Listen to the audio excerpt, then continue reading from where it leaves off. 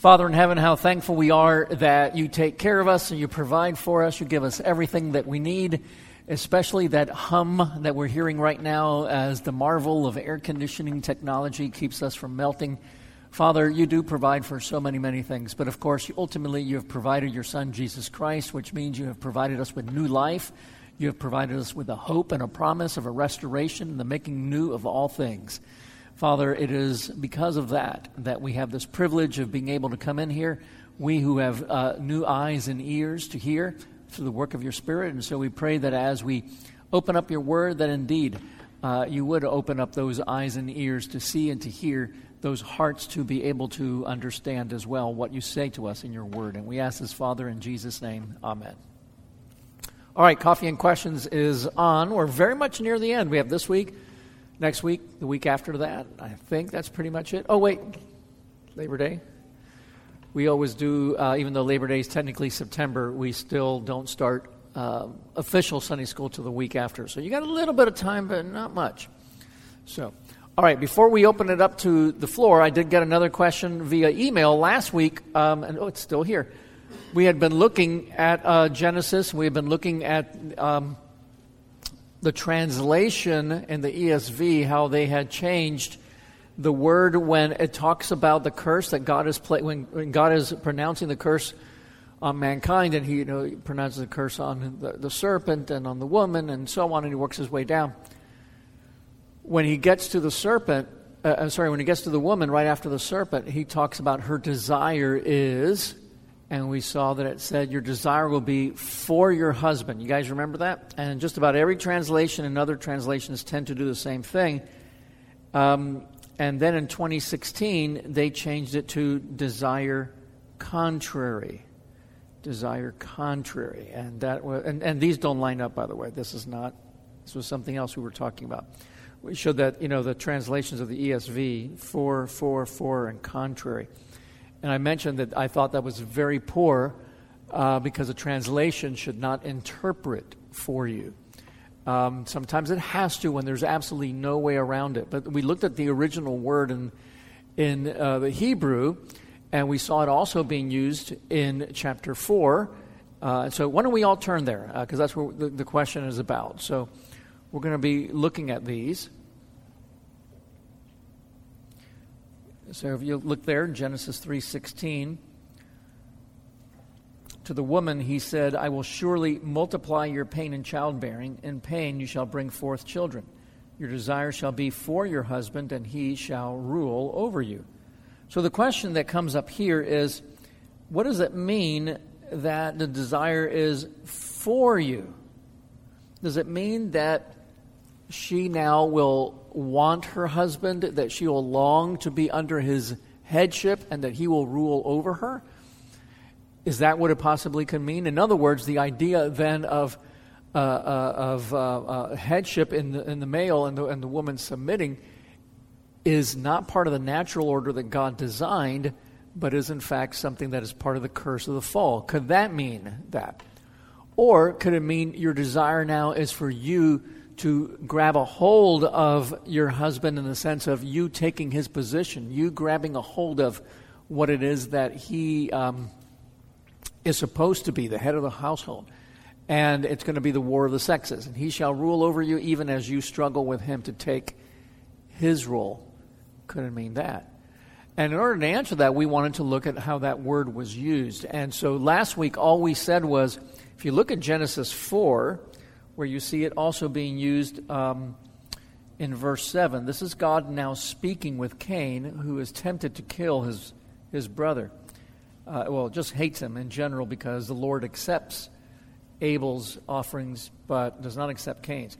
By the way, he does not accept Cain's offerings. Some people sit there and say, well, one was animals and the other one was vegetables, and therefore God likes it. No. God was pleased to accept one because of his heart and so on. And, as always, God is the one who sees the heart and knows what's going on. So in verse 7, he says, if you do well, will you not be accepted? See, that's really what it comes down to. God accepts Abel, does not accept the offering of Cain, does not accept Cain himself. Remember, if the offering is accepted, then you're accepted. The idea is that you're putting the offering and saying, I deserve to die, but this dies in my place. I offer it to you. Will you accept me? That's the whole idea of offering, and that hasn't changed today. Jesus is our ultimate offering because his offering was accepted by God. We are accepted, right? So, if you do well, will you not be accepted? If you do not do well, sin is crouching at the door. Its desire is for you, but you must rule. Oh, there's that word again. Rule over it. So here, sin is presented as this predatory animal. And its desire is for you. Does it mean that it longs to submit to Cain? No, what does it mean? It wants to take over. Say again? Devour, kill. Yeah, devour. I mean, obviously sin is not actually there. The idea is that here he's using a metaphor. God himself is using imagery to say that it's there ready to pounce and take you down. It wants to, it's for you in the sense that it wants to control you. So you have to be the one now that has to rule over it and so on. Now, if you want a little aside for fun, there are some people who question even that translation, which has been traditionally and historically the interpretation of this passage. What they say is that it literally says, if you do well, will you not be accepted? If you do not do well, sin offering. A sin offering. The word is very similar in Hebrew, is crouching at the door. So the idea that maybe there was a goat or there was some animal that could be offered properly, its desire is for you. Doesn't make as much sense now. That usually has to be worked by those who put this interpretation out, that it's basically saying it wants to be taken by you, and you must rule over it. Well, that must mean I must go and get it. And so it's a little more of a stretch, and the idea there is that God is right there offering the opportunity for Cain to just go outside and grab that offering and to offer it to God. I think it's a bit of a stretch. I think it's a bit of a stretch because while the language can with sin offering can be used as the same word, the other parts are a little harder to put into place. There's many other ways to sit there and say, go get it and go sacrifice it. It's a little harder. I can see what they were trying to do. They were trying to show that Cain is without excuse because God even put before him what he needed to do. But in reality, I think that's an empty objection. God has given him that chance. God is actually telling him, sin is ready to get you. You just have to be the one who pushes back on it. In that interpretation, the classic one, God is dealing with the real issue, which is not the sacrifice, but the heart. And he's telling him it's sin. Your sin is the problem, not whether you offered the right animal or, that kind of stuff. Does that make sense? So I think if we go back to the original interpretation, then the word for the sin is, its desires for you, is not sin wants to submit to you. Sin wants to be controlled by you. No, it wants to take you over. Then we look back at our Genesis 3 passage and we start getting a better feel of how Moses is using the word here. The woman wants to take over. That's the curse of the fall, her position. Does that begin to fall into place? One of the places we can see this is in 1 Corinthians 11, where Paul is talking about the order of things. So when it says that her desire is for you, it begins to have that word force. There's no actually perfect translation in English. So that desire is it wants to overtake you. It wants to overtake your husband. Desire is for your husband. You want to overtake him. You want to, be like that prey. So it's not a positive thing. In fact, I should have said, let's put a finger in 1 Corinthians 11, where you get that feel is in the next part of Cain. This is Cain's story where he kills his brother. Verse 8, the very next verse. Cain spoke to Abel, his brother, and when they were in the field, Cain rose up against his brother Abel and killed him. The word rose up is the word that's translated for. It literally says Cain went for his brother, was for his brother. Not for as in, hey, I want to. It meant he went to take him on, to take him down. I think when we look at it all that way, it begins to give us a clear picture. So it's not for as in, hey, I'm for the Constitution, or something like that. It means it's a directional, and Hebrew has a directional aspect to it. It is toward. In fact, I think somebody mentioned that was in a footnote in one of the readings, in a marginal reading. It just doesn't make for good English. But that desire is toward, but it's not a positive desire, as we can see from the context.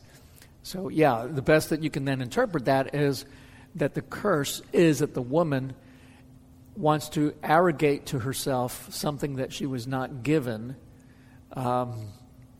in creation. And when we see that in 1 Corinthians 11, you look at that, verse 2, Paul says, "Now I commend you because you remember me in everything and maintain the traditions even as I deliver them to you.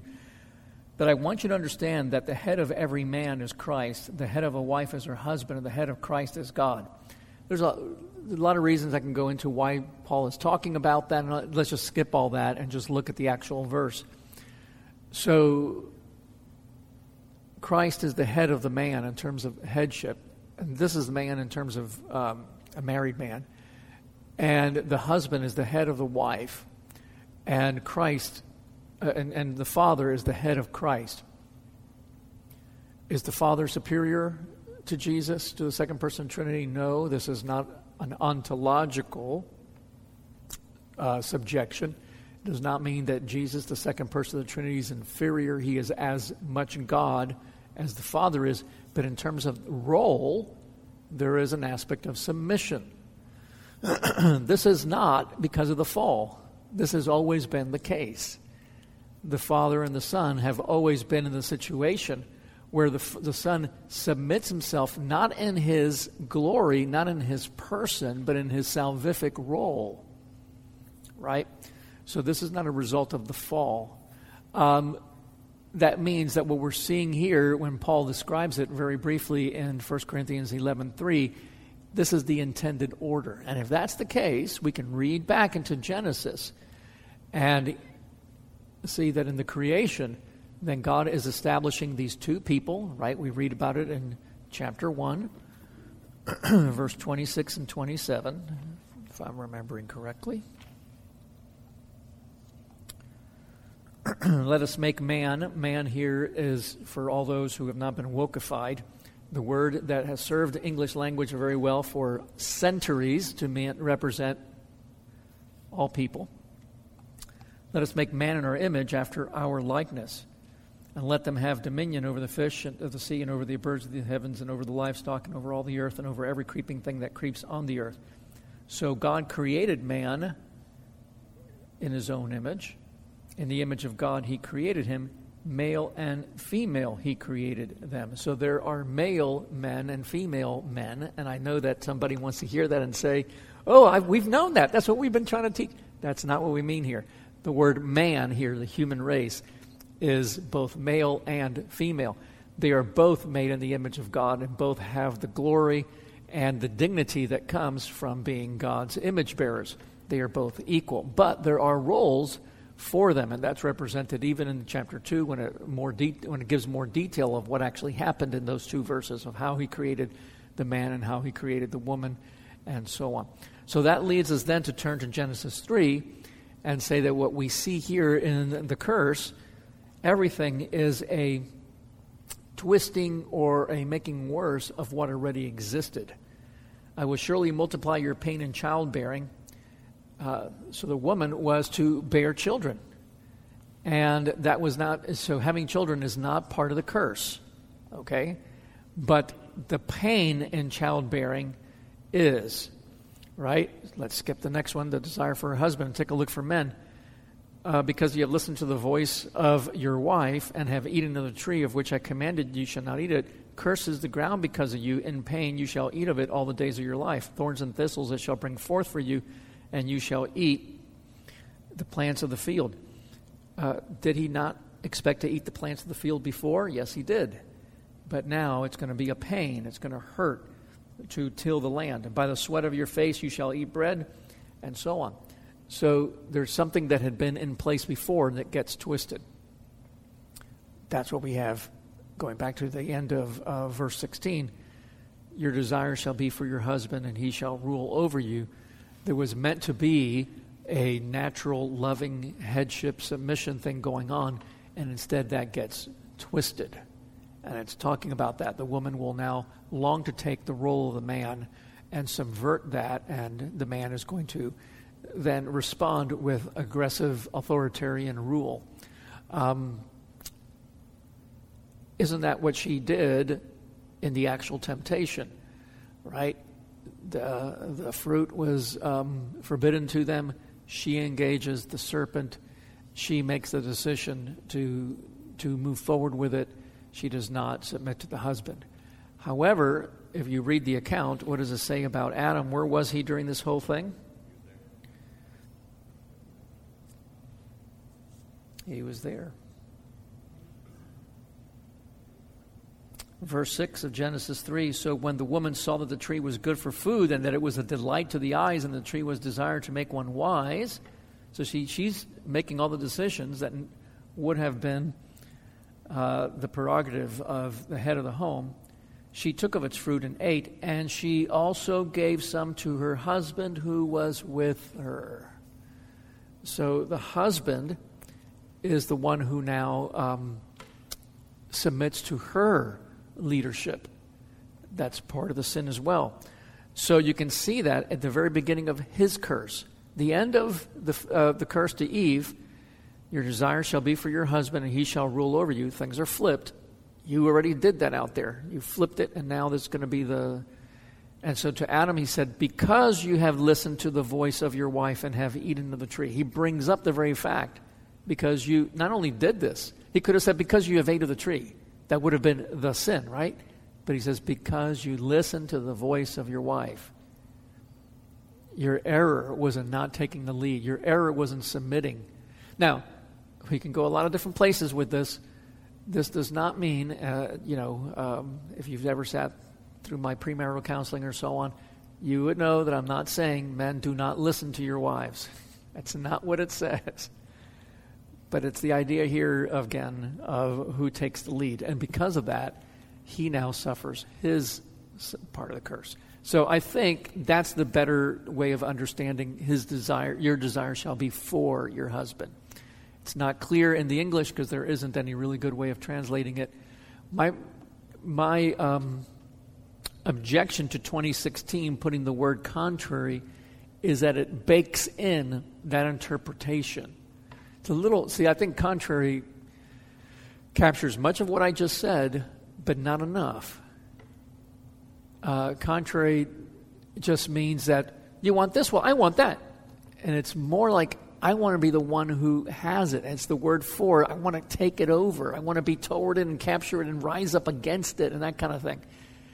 And so contrary, even though it brings out the adversarial aspect, does not in the end capture it well. And I think the mistake was the translators being bullied, really is what happened, by some of the newer people now on the Biblical Council of Manhood and Womanhood who have been pushing for that interpretation so that nobody could read it any other way but in the way that we've just been discussing for the last few minutes.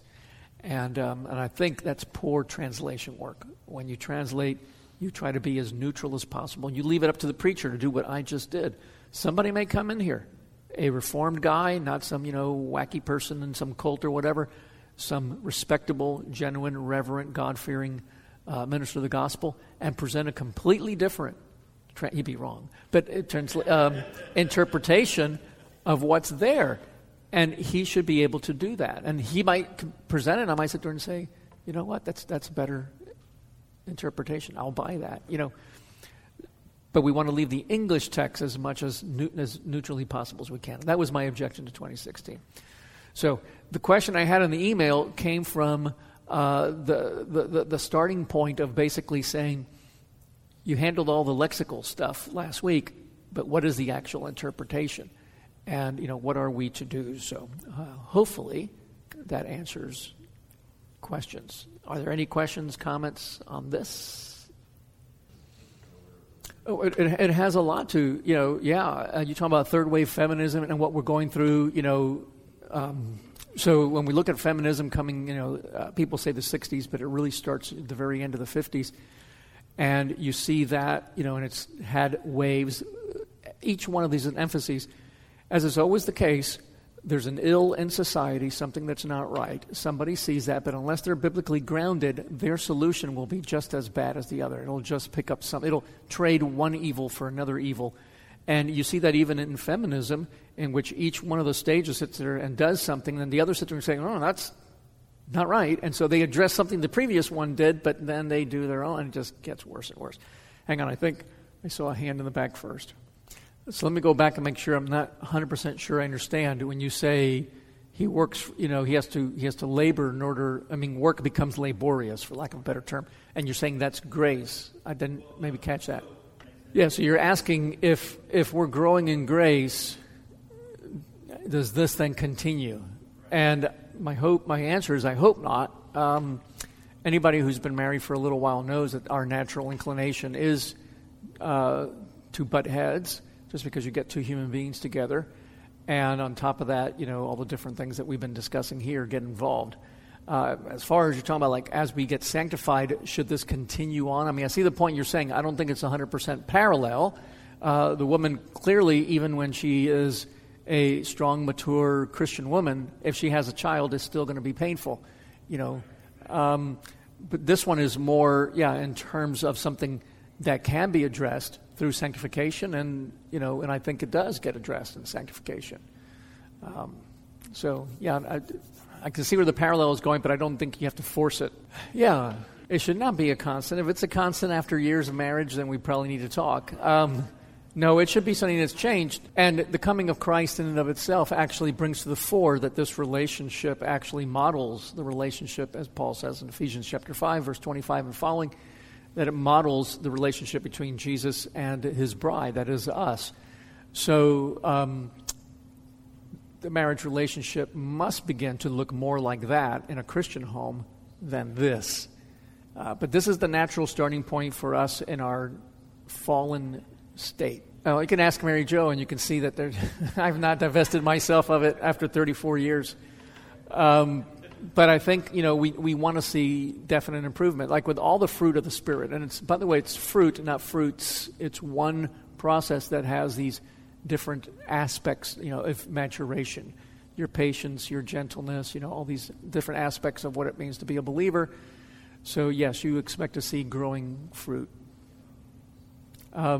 Last one, and then we really must quit, Brandon. Right, that's what I was saying. There's an ill in society, and it's always the case, whether it's for this and everything else. When the solution is not a biblically grounded solution, it's going to go wrong just as bad. It's going to switch. It's going to just swap one evil for another evil. That has happened with all this. So the goal, if you notice, of feminism today, which I think is what Rob was getting at, is in fact to put what is here condemned as the norm. It is meant to wimpify men, to reduce them, feminize men, and to masculinize women to the point that our culture now actually feels quite, and we all laugh and we think it's silly. Let's set all that aside and look at what's really happening. We now feel so comfortable that we can actually say that the two sexes will swap. Again, they're sexes, they're not genders. Don't buy into that. Group think, because that's what it's doing. It's all meant to change the way you think. Gender is strictly grammatical and can be assigned, which is why they use it, because they want you to start thinking that sex can be assigned. It cannot. So once we have masculinized women, feminized men, then why not actually even switch and claim that you're the other? That's actually what we're seeing right now. And that is a result of this way of thinking that has dived in. So hopefully in the fall, we'll begin in a sermon series to look at this, and look at postmodernism or late modernism, however you want to describe it. Look at those narratives that are now presuppositions, and then we want to look at how we answer those biblically. But for now, just, yes, that is what's happening, and you can see that all across the board. And any ill that society wants to address, it always ends up flipping this, and making things just as bad as before, just on another, you're on one foot and then you're off on the other foot, but you never get both feet planted firmly on the ground, which only happens when we follow the biblical model. And I'll just end by saying the perfect way to look at this, because you talked about men should be humble. Humble does not mean feminine. How do I know that? Because we have the perfect model of a man who loves his wife, and that's Jesus. In Jesus, you have what Jonathan Edwards used to call this, I don't remember the exact quote, but this combination of the diverse excellencies is what he was talking about. That everything that you think, strength is an important thing. Humility is an important thing. Well, in the ancient world, you never found those together. The one who was strong by himself, so he was a bully. A Roman centurion, a politician, and so on and so on. The one who was humble was weak and useless and stepped upon. Also not good. In Jesus, I'm just using that as one example. You bring both together. The lion who lays down with the lamb. Right? We get that kind of imagery. In Jesus, he is both the lion and the lamb. And when you submit to Jesus as the lamb, the sacrifice for your sins, he becomes the lion for you who defends you. Right? By the way, if you don't submit to Jesus, then he becomes the lion who rends you at the end of your days. But that's a separate point. But only in Jesus can you bring those things together perfectly. A man who is strong, powerful, the greatest superhero the world has ever known, who is literally turning back time and remaking the whole of the universe, and yet he's meek and humble, who can sit and listen and doesn't overpower, and uses, as I used to tell my boys when they were young, the measure of a man and his strength is his control. Right? Those things. That's perfectly found in Christ. And as we mature, we can begin to bring those things together. So that's the answer. But every one of the solutions that we get, at least to the man-woman problem, picks on one and ignores the other. And it just depends on which way the scale is going. And only in Jesus do you find it properly balanced. Okay, we got to quit, guys. Went a little longer than even I like to go. More questions next week. We only have a few more weeks, so hopefully this was of some use. What I did not hear from in any of these comments was any ladies. I would love to hear your perspective on what we just talked about next week, or if you have questions, please bring those up. Anyway, let's pray. Father in heaven, we thank you that you made us male and female with equal dignity and equal glory as we reflect your inherent glory. And Father, we see in the fall all the damage that has been done to your image, how it has become marred, how we are unable to, on our own, continue carrying the torch, as it were, for you, doing the work that you have laid out for us to be your vice regents, your suzerains, those who rule the earth in your name. But how thankful we are for Jesus, who literally breaks the mold and reestablishes what you always intended. We're thankful, Father, that in him we have that perfect husband who represents both strength and humility. And we're thankful, Father, that his rule over us is a truly loving rule and one that is always for our good. And we pray, Lord, that as we study what we read in Genesis 3, that we would better understand the challenges that sin has brought into our own life and how it has distorted our affections, our desires, our will, even our thinking. And we pray that through the work of the Spirit, we would be moved to become more and more like Jesus, conform to his image. We pray that the church would properly model the relationship between man and wife as we look to the relationship between Christ and his church. May we set the tone and set the agenda and overcome these societal ills. Help us to not succumb to what society teaches. It's very sad to see many churches buying into LGBTQ and T and all the other things. It's also very sad to see churches on the other end buying into a improper understanding of patriarchy and of what it means to be a man over a woman. And we pray, Lord, that we would be able to model it in a way that would bring glory to your Son, Jesus, and also good to this broken society. We pray this in Jesus' name. Amen.